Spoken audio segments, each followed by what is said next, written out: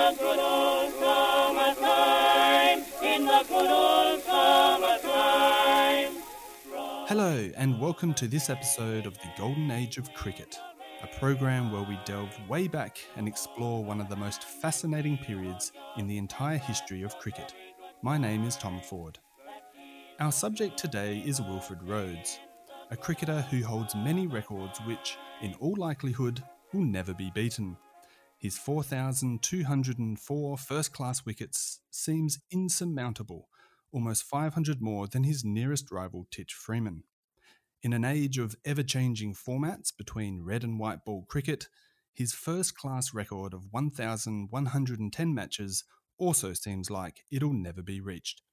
He played his first test in 1899 alongside W.G. Grace, and his last in 1930 at a time when Bradman was taking all before him. At 52 years and 165 days, he still holds the record for being the oldest person to play a test match. But his career was much more than just longevity and gigantic numbers. My guest today is Patrick Ferriday. Born in London, he lived for many years in West Berlin, but came back to England to work as a racing commentator in the early 1990s. Since 2011, he's written 4 books and published a number of others via his own publishing group, Von Crum Publishing. He now lives in Brighton, where in 2021 he wrote and published a long-awaited biography on the life and times of Wilfred Rhodes. Patrick, welcome. Thank you, Tom. A pleasure. The title of your biography, Wilfred Rhodes, The Triumphal Arch, seems to me to have wonderful innuendo. On the one hand, it references Wilfred's ever-reliable bowling action, where he could flight the ball like few others, and one which sent down a record 185,000 first-class deliveries. On the other, it references his extraordinarily long career, spanning from the late Victorian age to the Depression era. Am I correct in this assumption? Absolutely. I would like to say it was my subtitle, The Triumphal Arch, but I nicked it from Alan Thompson, A.A. Thompson. And it does exactly as you've just said. It references certainly his style of bowling in the way that the ball arched down from his hand to the batsman's groping bat. But also, yes, very much. He's the link between the age of Grace and Bradman. Quite simply, as you say, his first game was with Grace, and his last game was with Bradman. It's almost too neat to be true. 1898 to 1930, and also a little bit earlier you referenced some of his astonishing records. You said that they might never be broken. I think I'd take issue with that. They won't ever be broken. Yes. I don't see anybody taking 4,204 wickets, or even getting near his 40,000 runs. We shouldn't forget he was a half decent batsman, and the amount of balls he bowled, the amount of games he played, so on and so forth. Unless cricket as a game takes a turn that it will never take, in my opinion, those records are for eternity. Absolutely. And we're going to discuss his statistics in detail later in the podcast. But why do you think there's never been a significant, all-encompassing biography on Wilfred Rhodes until now? A good question. A very good question. Let me see. Well, there were two books published, as you know, in the early 50s. Sidney Rogerson wrote a biography of him, and same, I think, the year before or the year after, Alan Thompson wrote a book about Wilfred and George Hurst. Maybe people thought Rhodes had been done, possibly. Maybe some people might have thought this is a bit too big. His career is so enormous, hardly know where to start. Perhaps people looked at it and couldn't find enough personal information and thought, well, I'll end up just writing about his statistics and his career, and that's not a book I want to write. I It's anybody's guess. I don't know how many people have looked at him and thought, "Oh, I'd like to write about him," and haven't done it. But finally, somebody has, and I must say, the amount of people that wrote to me and said it's about time Yes. was very, very, very encouraging. And I am one of them, absolutely. You've done a splendid job. You touched on it very briefly there, Patrick. What primary sources were of most value to you while researching his life and career? Well, I suppose those two biographies are an excellent starting point. Obviously, I reference them a lot. But if you're just relying on two other people's biographies, then there's something a bit wrong with your own biography. It's an enormous advantage now to have the internet. All his records, all his achievements, all the statistics are just there. You can find anything you want, pretty much. So that's all at your fingertips as well. You don't have to go off to libraries and research centres to find those. The same applies to access to contemporary newspapers. Just join the British Library, and suddenly you've got X number of newspapers in your front room, so to speak. Also, I suppose I had the advantage over Rogerson and Thompson, obviously, that they wrote 20 years before Wilfred had died. So there's nothing of his later life in their books for obvious reasons. A lot of bits and pieces about Wilfred have appeared since those two books, so I was able to take advantage of all of those. There's a lot. Wilfred appears, not surprisingly, in a lot of books. He had a very long career. So if you, I don't know, for example, I went through my library of books and just went along. Oh, there's a book by Patsy Hendren. Well, he's sure to mention Wilfred, and he did. There's a book by Frank Woolley. He's sure to mention Wilfred, and he did. And I just went through all the books just to see the little, sometimes just little bits and pieces, little snippets, sometimes a little bit more.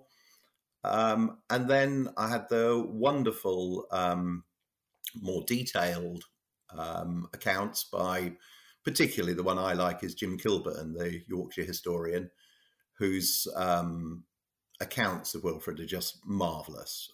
I think those are really the very, very best. Neville Cardus also.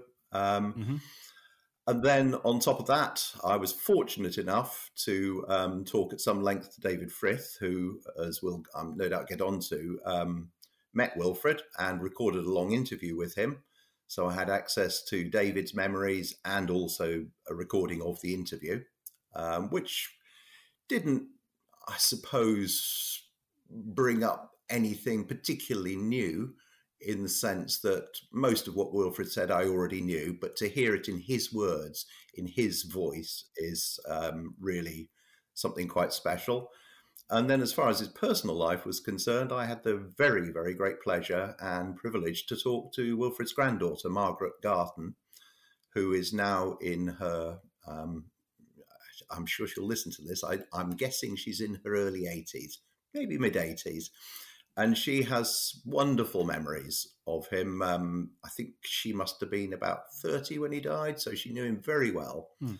And she was a wonderful source of information about who he was, what it was like to be with him in his last 20, 25 years of his life.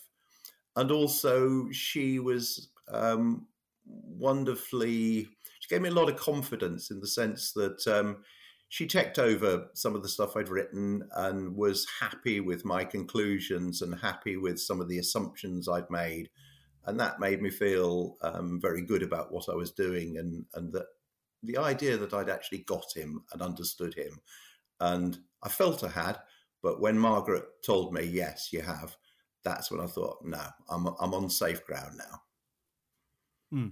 That's very sweet. And it's so nice that as we drift further from the Golden Age, that there are still people alive today who have that connection. I mean, she had a personal connection, but that there are still people who knew these cricketers from the Golden Age. It's, we're in a few more years and a few more decades, we won't have that connection. It's very sad. So that was I think, a very nice angle in your book.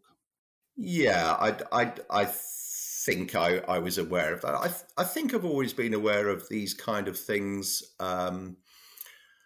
To go slightly off piste, there was a historian of the First World War, and I'm trying to remember her name, MacDonald. She had the idea in the 1970s to talk to lots of veterans of the First World War, quite simply because she thought if she didn't talk to them in time, nobody ever would, and their stories would be lost. And she's written a whole series of First World War books about Lynn MacDonald. And a similar thing would apply, I think, to the writer Stephen Chalke, who has written a series of books, or his first two books were really 90s and 50s and 60s cricketers that he felt their stories hadn't been told, and he looked for people, interviewed them, talked to them, and brought their stories together.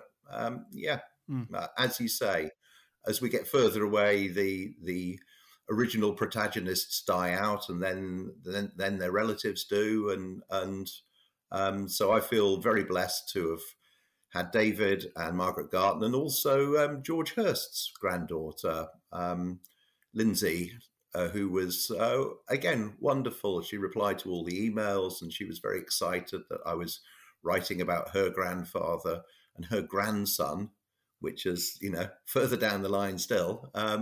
Was very interested to read about his great grandfather. I do feel that I feel pleased to have made some very, very small contribution to continuing the story.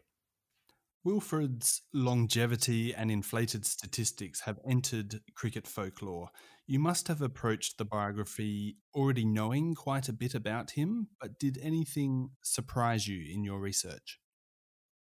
Yeah, well, I can give you one statistic which not only surprised me, but I think surprised a lot of other people. Wilfred played more first-class innings than any other player ever to play the game. Not only does he hold the record, obviously, as most people know, for the most first-class wickets, but he batted more times than anybody else. I thought that was rather a remarkable thing. I can add a few others to the oldest ever man to play Test cricket.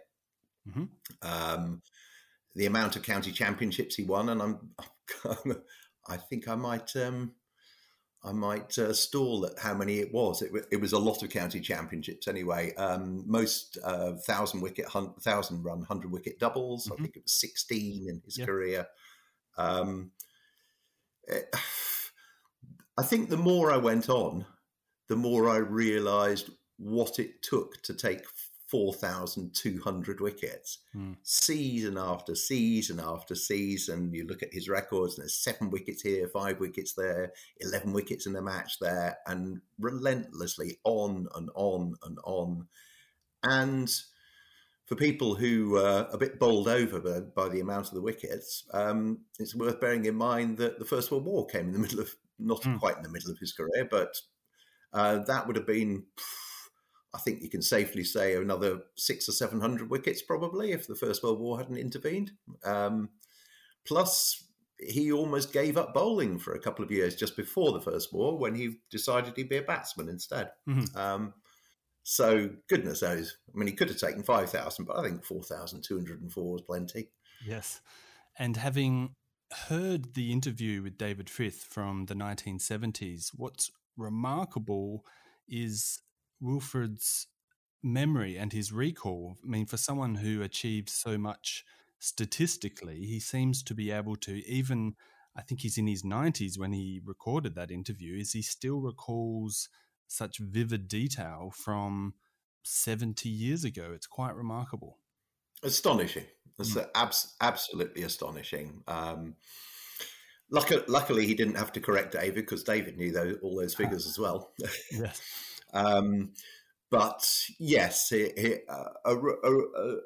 remarkable recall. I think he was the kind of player who probably would remember things because he thought so much about what he was doing. I think that we'll probably get onto this later, but thought was intrinsic to the way he played the game.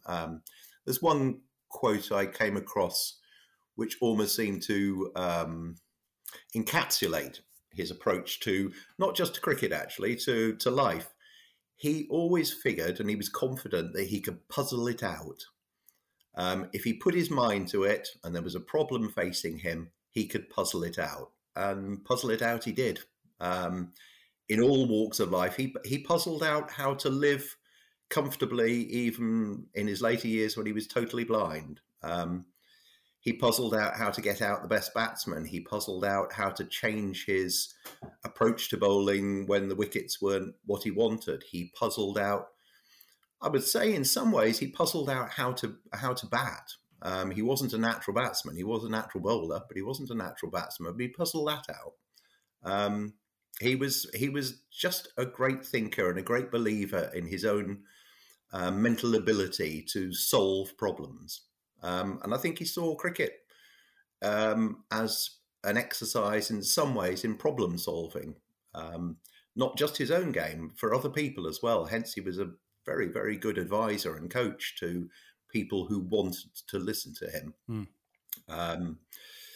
And I've rambled on now, and I've forgotten what the actual initial question was. Talking about his memory, but I think the quote. Yeah. I think the quote you may have been referencing, and now my memory is doing me a disservice, so I'll paraphrase, and I'm not sure who said it, but essentially it was along the lines of, when George Hurst got you out in the first innings, he got your wicket. But when Rhodes got you out in the first innings, he actually got you out twice because he knew exactly what to do in the second innings. Exactly. Good quote. Like that one. It was Roy Kilner who said that. So my memory's all right.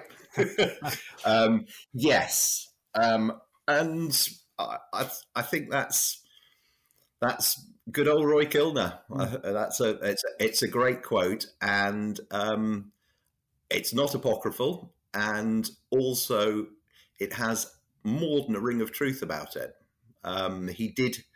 He did have an astonishing memory for weaknesses and strengths of opposing cricketers and players on his own side.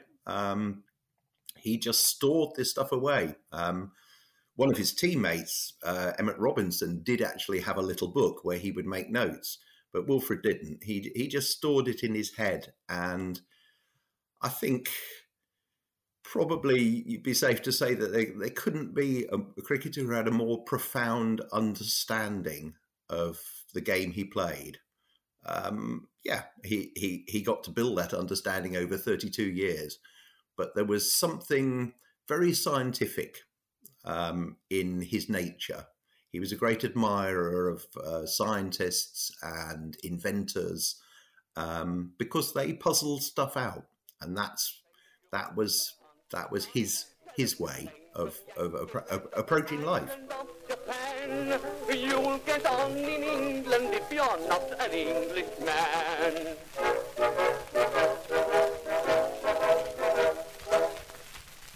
Let's return right to the beginning. Wilfred Rhodes was born on the 29th of October, 1877, just 3 days before Victor Trumper, as it turned out, in Kirkeheaton, Yorkshire.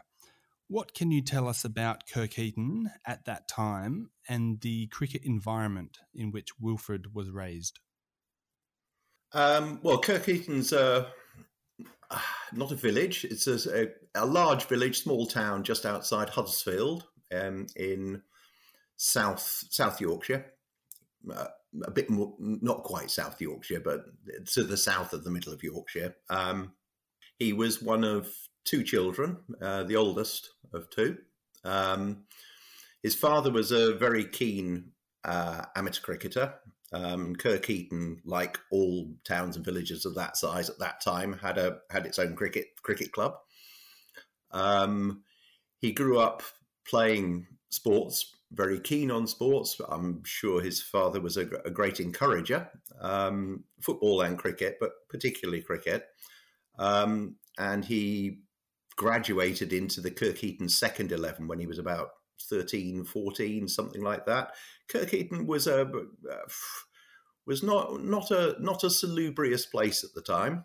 His father was a miner, and well, like most people in the village, they worked with their hands, and life was pretty tough. Wilfred did a lot of walking to cricket matches, and he went to see, when he was young, he went to see W.G. Grace play in Bradford. It was just a 12-mile walk. But he saw WG play, and I think that I seem to remember WG got a duck, which rather annoyed him. But yeah, a pretty, would I call it a tough upbringing? No, he had loving parents, but no luxuries. I do think that his upbringing certainly affected the rest of his life, in the sense that there was no safety net, really. This was the days before governments coming to your aid if you fell on hard times.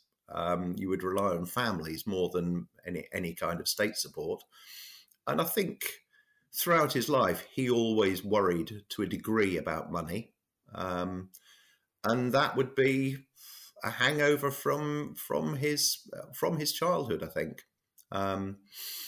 As far as the cricket was concerned, yeah, he got into the second team when he was 13, 14. And there was a chap playing for the first team called George Hurst, I think George was 5 years older than him, maybe, round about that, and was already playing for Yorkshire and was clearly the hero of the village. And he batted right-handed and bowled left arm, as did Wilfred, which must have been nice for Wilfred. And he had a man to look up to and something to aspire to. And what's extraordinary about the era and the area in which Wilfred emerged is that two other cricketers would also come through the ranks and play for England, George Hurst, as you just mentioned, and Schofield Haig. Collectively, they were known as the Huddersfield Triumvirate.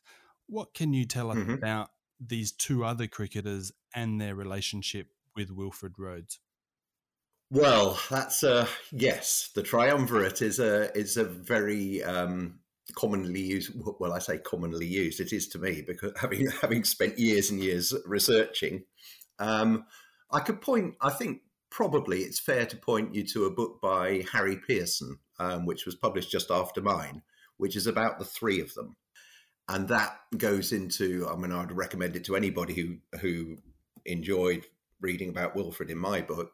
Read the Harry Pearson one as well. It's a different kind of approach. Harry Pearson's a different writer to me, and wasn't trying to ape what I was doing by any means. George, as I alluded to, was 5 years older. He was already in the Yorkshire team when Wilfred was making his way in the Kirkeaton seconds and then the Kirkeaton firsts. Hurst's early career was a little bit slower to get started. He got into the Yorkshire team, but it took him a while to be really successful and to be considered for England selection.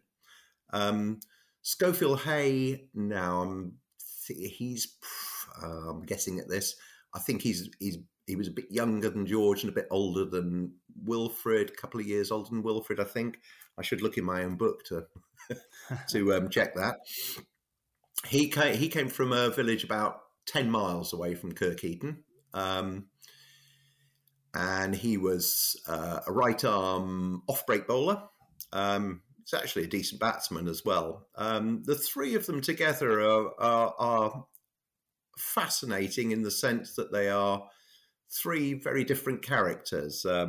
Now, you'll know that I have written a chapter in the book about the three of them together.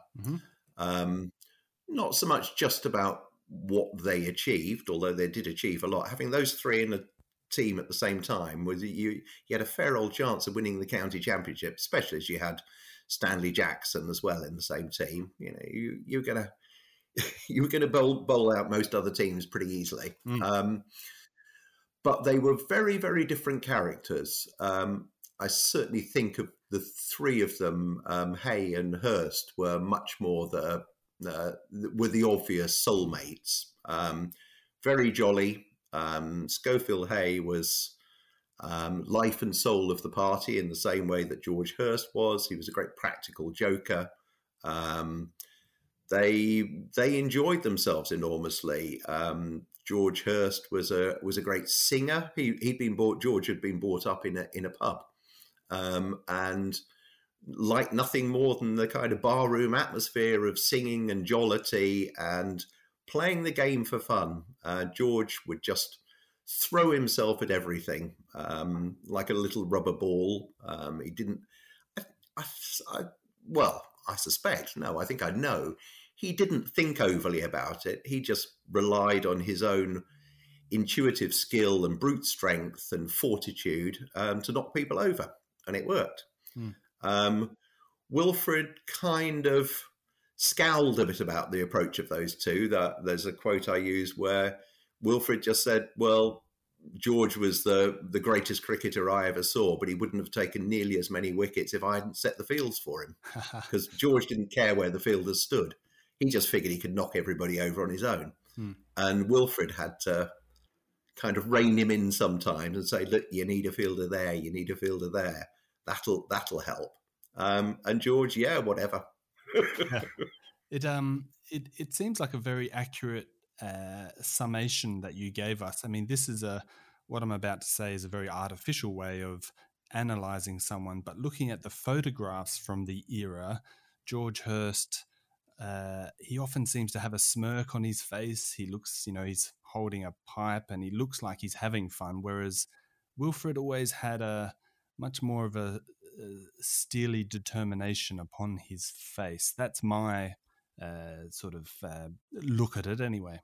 I think your look's absolutely right. I think I've only got in the whole book maybe a couple of pictures where Wilfred is actually smiling or laughing even. There's a great one with him and Lord Hawke where he's really smiling. But yes, I think your assumption is absolutely right. To put it in a sentence or two, George played it for fun and Wilfred played it for business. You'd be hard pressed to say one was better than the other. I think that as a natural player, George Hurst was certainly Rhodes' superior in probably in most ways. But having said that, probably if George hadn't played for fun, he wouldn't have been nearly as good. He had to follow his instincts and had to play the way he knew. And that probably counted against him being a record breaker in the same way that Wilfred was. Also, simple things like George was not a great, he couldn't conserve his energy. He would just throw himself at stuff. So when things went right, he was capable of scoring 2,000 runs and taking 200 wickets in one season. Wilfred probably wouldn't have done that because he'd have thought about next season or the tour in the following winter and just held a little bit back, maybe. That could be why he became a spin bowler in the first place. It could also be why he decided in about 1905, 1906 that he wanted to concentrate more on his batting than his bowling because he could see more longevity in that.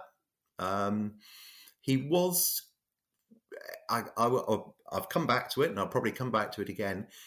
He was very much a professional cricketer, and I don't mean in the sense that he was just paid to play as opposed to an amateur, in the sense that he wanted his career to go on for a long time and he wanted it to ensure that he and his family were going to be financially secure for all their lives.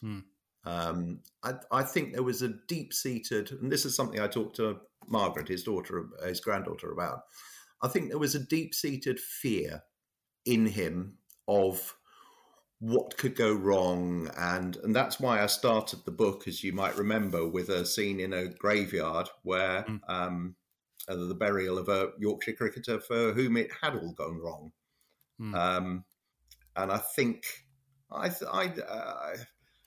didn't write that chapter for effect. I do think that funeral in I can't remember, was it 1898, 1899, the funeral of Billy Bates. I think that did affect him and did worry him and did make him realise. I think I wrote what lay below if things went wrong, and Wilfred thought, how can I best array the chances against things going wrong? What's the best way for me to pursue my career other than being a very good cricketer? How can I organise it best? And he did a pretty good job of it. And not to mention the outbreak of the First World War, of course, which must have, amongst a whole raft of emotions, must have really cast doubt in his mind as to whether his career could go on, not knowing when the war was going to end, of course. Do you think that possibly drove him post-war to keep playing because he had to make up for any lost cricket?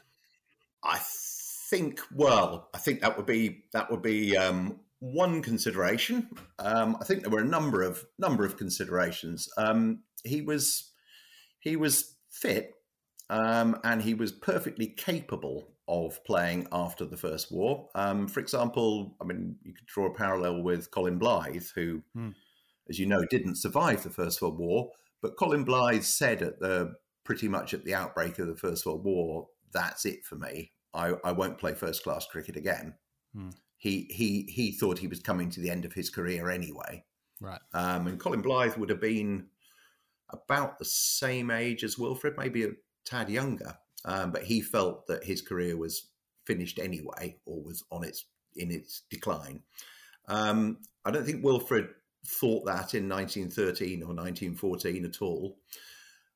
But when he came back, when the First War finished and they came back in 1919, of course there were huge gaps in all the county ranks. Not so much casualties, although of course there were some very famous ones. Percy Jeeves, for example, being one, and Colin Blythe.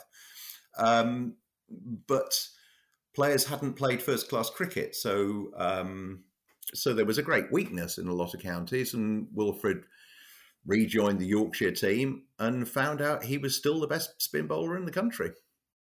And his batting, I mean, initially he was the opening batsman for Yorkshire when they restarted after the First War, as he had been just before the First War. But Yorkshire's batting was okay then, and the bowling wasn't so okay. So basically they said, "Look, Wilfred, we need your bowling more than your batting." And then Herbert Sutcliffe came along, which rather imperiled his position as an opening bat. And he was very happy to drop down the order. He had Herbert Sutcliffe and Percy Holmes as two opening batsmen. And Wilfred went back to number 6, number 7 in the order and became their premier bowler again. And as you'll know, he topped the averages, I think, 4 years in a row, 21 to 25, something like that. Economical action, natural fitness, and brilliant skill, and the ability to puzzle it out.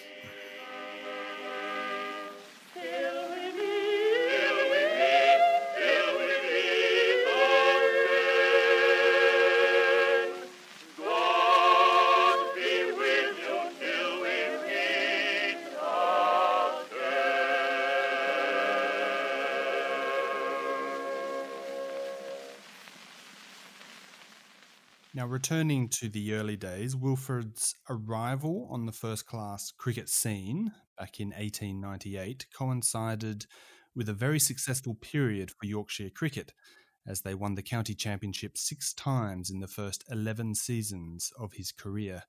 Was he an immediate success as a cricketer? And if so, how much did he contribute to Yorkshire's triumphs around the turn of the century? Well, was he an immediate success? Yes. An unequivocal yes, yes, and yes. Um, he only really kept. I mean, it's.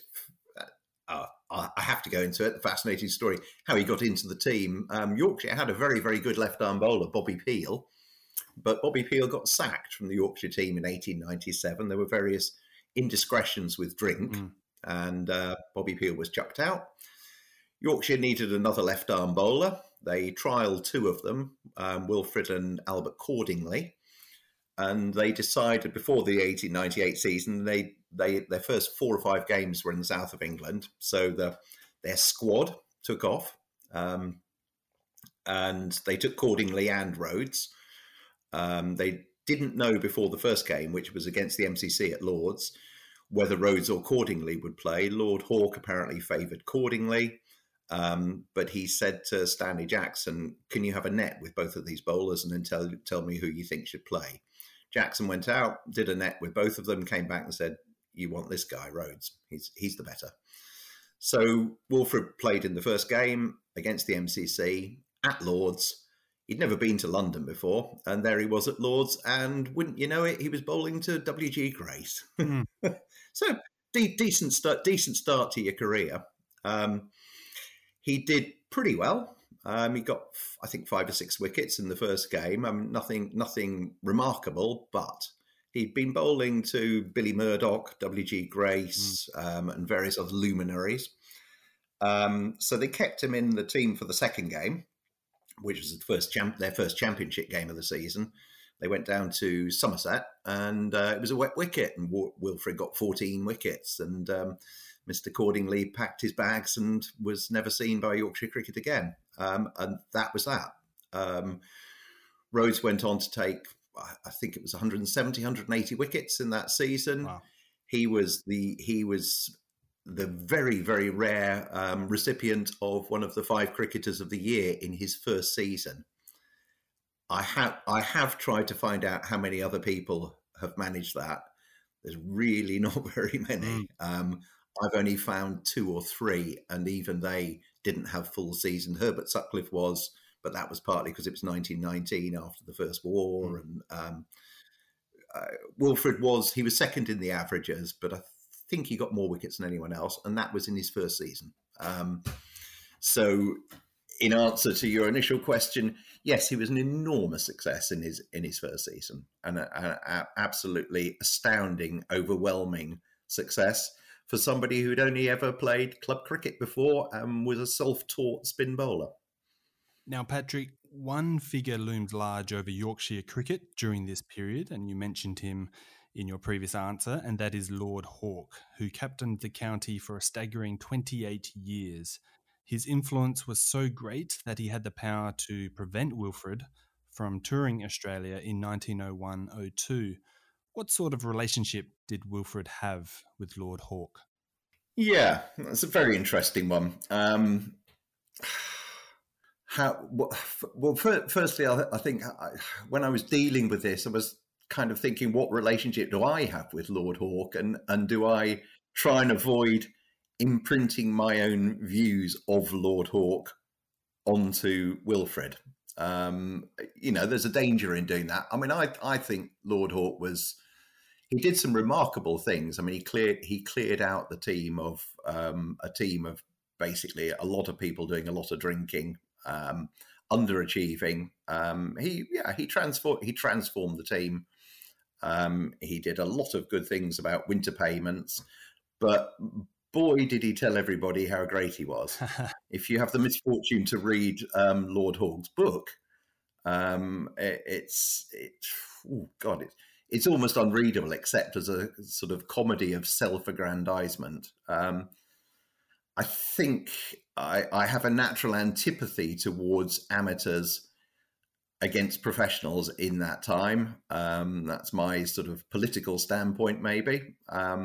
So I tried not to bring all that in, and I probably failed. But I think, in answer to your question, I think Wilfred had a lot of respect for him, a lot of respect for what he'd done for Yorkshire cricket. Lord Hawke wasn't a bad player. He was a damn sight better than the captains that followed him. as a player and as a captain. Actually, he wasn't a bad captain. I think Wilfred had, certainly when he was younger, it kind of dissipated as he became older, a natural respect for authority, and Lord Hawke really was authority.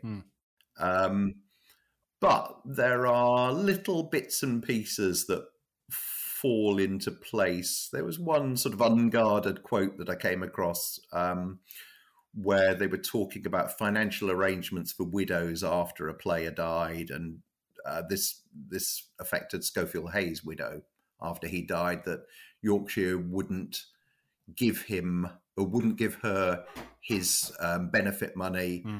I think they lent her some of Hayes' benefit money so she could buy a house, but they charged interest on it.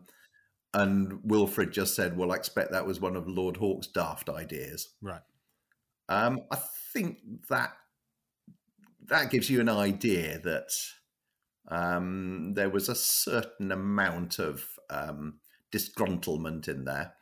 But he was a professional cricketer and he knew not to muddy the waters. He knew not to cross Lord Hawke because he'd watched Bobby Peel get kicked out. I mean, admittedly, Bobby Peel was a big drinker and a bit of a troublemaker in many senses.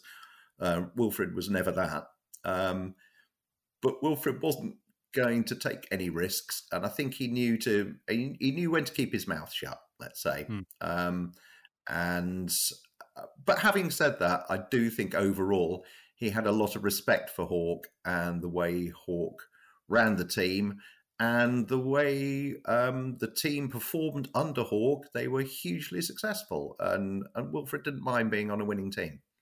I think one of my favourite moments in your entire book comes at the end of your chapter talking about Wilfred's relationship with Lord Hawke. And it's quite comical, and I might miss some of the details. You can correct me, but you're talking about the moment, I think it's about 1926, when Lord Hawke is presenting Wilfred with a portrait of himself, of Wilfred, and Hawke at the unveiling, at the presentation, calls this the high point of Rhodes' career, and you simply say, it definitely wasn't. And that's the end of the chapter, and it just sort of sums up the dichotomy, I suppose, of their place in cricket as well. Yeah, I think so. I mean, as I said, Lord Hawke had a pretty high opinion of himself, and I mean, as did quite a few of the golden age cricketers. I mean, we started on this talking about the 1901-02 tour where Lord Hawke wouldn't let Wilfred or George Hurst go on the tour. He basically said, no, they're Yorkshire players and they're not going.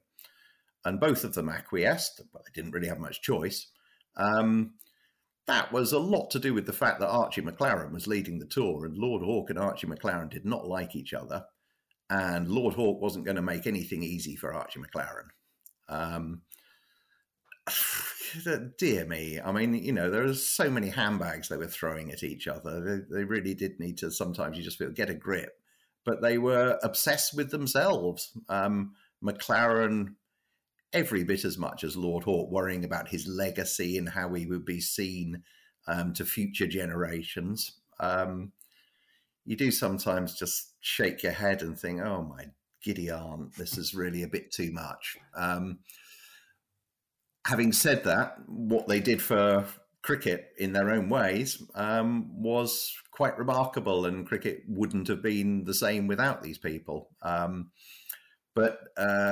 Yes, I don't think the presentation of that portrait was a great high point of Wilfred's career. I think it was something that it was a commissioned portrait, and a lot of work went into it. And I can't remember, I think it hangs at Lord's now. I think Wilfred would have just shaken his head and he wouldn't have even muttered under his breath. He wouldn't have needed to. And he'd have gone through what he needed to go through, and then he'd have collected his paycheck. Well, let's talk about Wilfred's bowling action, because it was through his bowling, of course, that he immediately found success. You go into great detail in your book about the mechanics of his action. Can you describe it for our listeners, please? This is a great one, really, because there's so little footage that you have to kind of put together various people's accounts of it. And I'm not a bowler myself, so I have to kind of try and learn what other people say about it. Yeah, he was a slow left arm bowler. Came off a pretty short run, 3 or 4 pace run. He almost exclusively bowled round the wicket. I think I found one reference to him bowling over the wicket, but the rest of the time it was all round the wicket. And very, very, very easy action, as you'd expect, as any good left arm spinner should have. The easiest action, I suppose, someone like Bish and Beatty. Well, yeah, think Bish and Beatty, except it wasn't Bish and Beatty, but that kind of ease of delivery. I think the most important thing, obviously, is what happens when the ball comes out of the hand. Wilfred did have remarkable control, as you would imagine, over what he was doing. He firstly, he knew what he wanted to do. I think in the sense of, I'm going to say it again, puzzling things out. He knew where he wanted the ball to go. Probably he knew when he bowled the first ball where he wanted the fourth ball of the over to go and where he wanted the other 3 to go to prepare for the fourth. And he had enough control and accuracy to actually do that. Now, I think we could all think of plenty of other spinners who have that kind of ability that you're not trying to take a wicket with every ball. You're trying to build up to the one that is going to take the wicket. So I think through all the studying and all the reading about him, I think for Wilfred, I would say spin wasn't the great weapon in the sense that he knew there wouldn't always be spin there. He wasn't a massive spinner of the ball. He could spin it a lot, but he wasn't a huge spinner of the ball. He was very accurate, but I think and of course, changes of pace, changes of flight, of course, they're in there. But length was, I think, for him, absolutely crucial. And length combined with flight so that you're kidding people on length. People think you're bowling to a certain length and you're not. So if I give you a wonderful example, which came from Wilfred's mouth, he talked about bowling to certain batsmen, particularly ones who were perhaps not test class. Maybe he wouldn't have done this to Victor Trumper. So a batsman comes in who's perhaps a little bit in awe of Wilfred. And Wilfred bowls him basically a half volley just outside the off stump. And the batsman thinks, oh, that's not that bad. But because it's Wilfred, doesn't think, oh, I'll just drive that through the covers for 4. Is just happy to have not got out first ball. And then they've got a few seconds to think about it and think, actually, I should have driven that through the covers for the first ball. I could have hit Wilfred for 4 first ball. And then Wilfred sends down the next ball, and it looks exactly the same as the one before. And the batsman, who's had a little bit of time to think about this, thinks, oh, this time I will knock it through the covers for 4.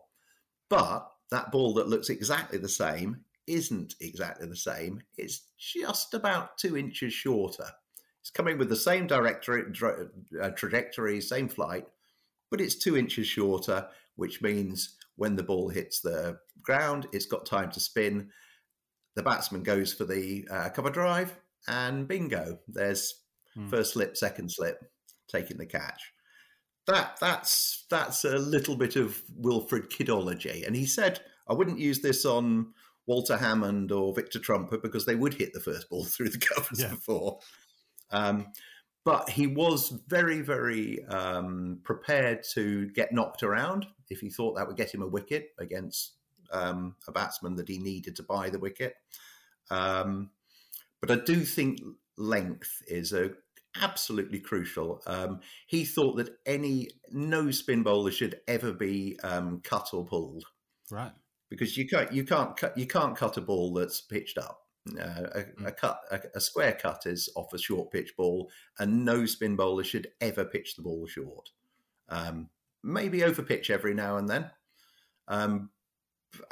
The mechanics of cricket are such that if the ball is pitched short, you've got time to see what it does off the pitch. If it's over pitch, you don't.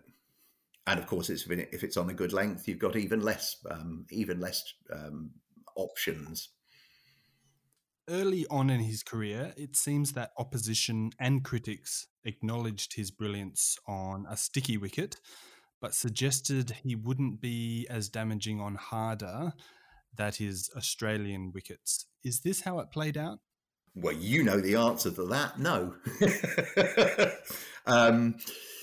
Yeah, after his first season, when he'd been so successful and been one of the 5 cricketers of the year, various people came in and said, yeah, well, it was a wet summer and it was all very well and so on. Let's see how he gets on in a dry summer. And the summer of 1899 was dry. He took 50 more wickets at a slightly lower average than he had in the wet summer.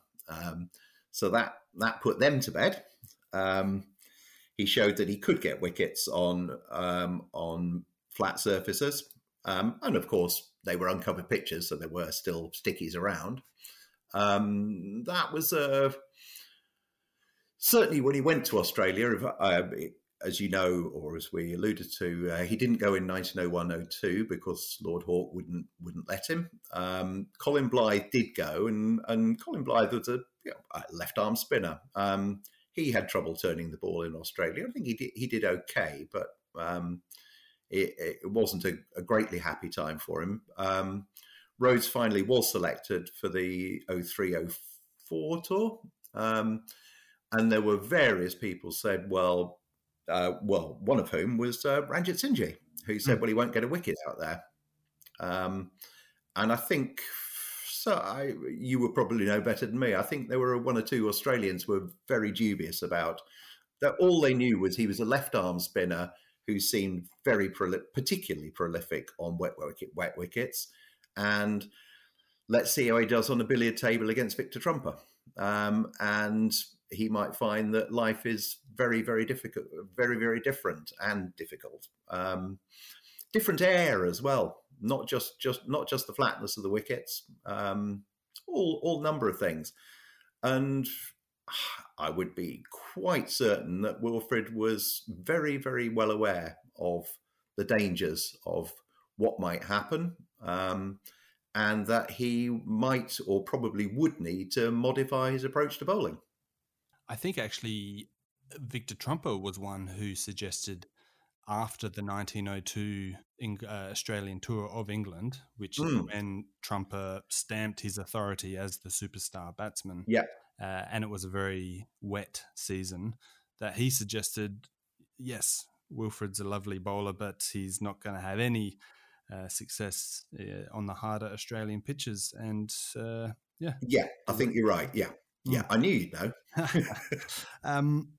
Of course, Wilfred was a professional cricketer as opposed to an amateur. For our listeners who might not be across the dynamic between professional amateur cricket at the turn of the century, could you please explain it and what being a professional cricketer actually meant for Wilfred? I can explain it a bit, but before I do, if anybody is interested in this subject, then read Rick Sisson's book. Which and I can't remember the title. Is it called The Players? It is. It is. Yeah. I mean, it's one of the great cricket books. I've read it 3 or 4 times. I've researched it. I've used it. It's a wonderful book. I'll put it into a few sentences. Professionals play for money. Amateurs played for fun. Amateurs were theoretically wealthy people who didn't need paying to play cricket. Professionals did. It's not quite that simple because W.G. Grace, for example, wasn't a wealthy man and he got paid more than any professional ever did. He was what was called a shamateur. He collected, he wasn't paid, but he had very lucrative expenses, let's say. Yes. For example, on the tour of Australia, his expenses were double the pay of any professional. And the professionals didn't earn a lot. Lord Hawke was pretty good with his Yorkshire lot. He always claimed he was the first to offer winter pay to the professionals. In fact, he wasn't. Surrey had already done that. The professionals stuck together. The amateurs used different dressing rooms to the professionals, and the captain of the team would always be an amateur, which that comes into Wilfred's story in the 20s. And the amateurs were referred to as Mr. and would happily refer to his players by their surnames. I think there were certainly more enlightened amateurs. Some of the old school certainly would use set surnames, and there was a lot of bad feeling, I think, amongst professionals at certain times, but there was also the feeling, I think, amongst most professionals that the captain should be an amateur, that there's a natural distance between him and the rest of the team, which is probably good for the team. And of course, this caused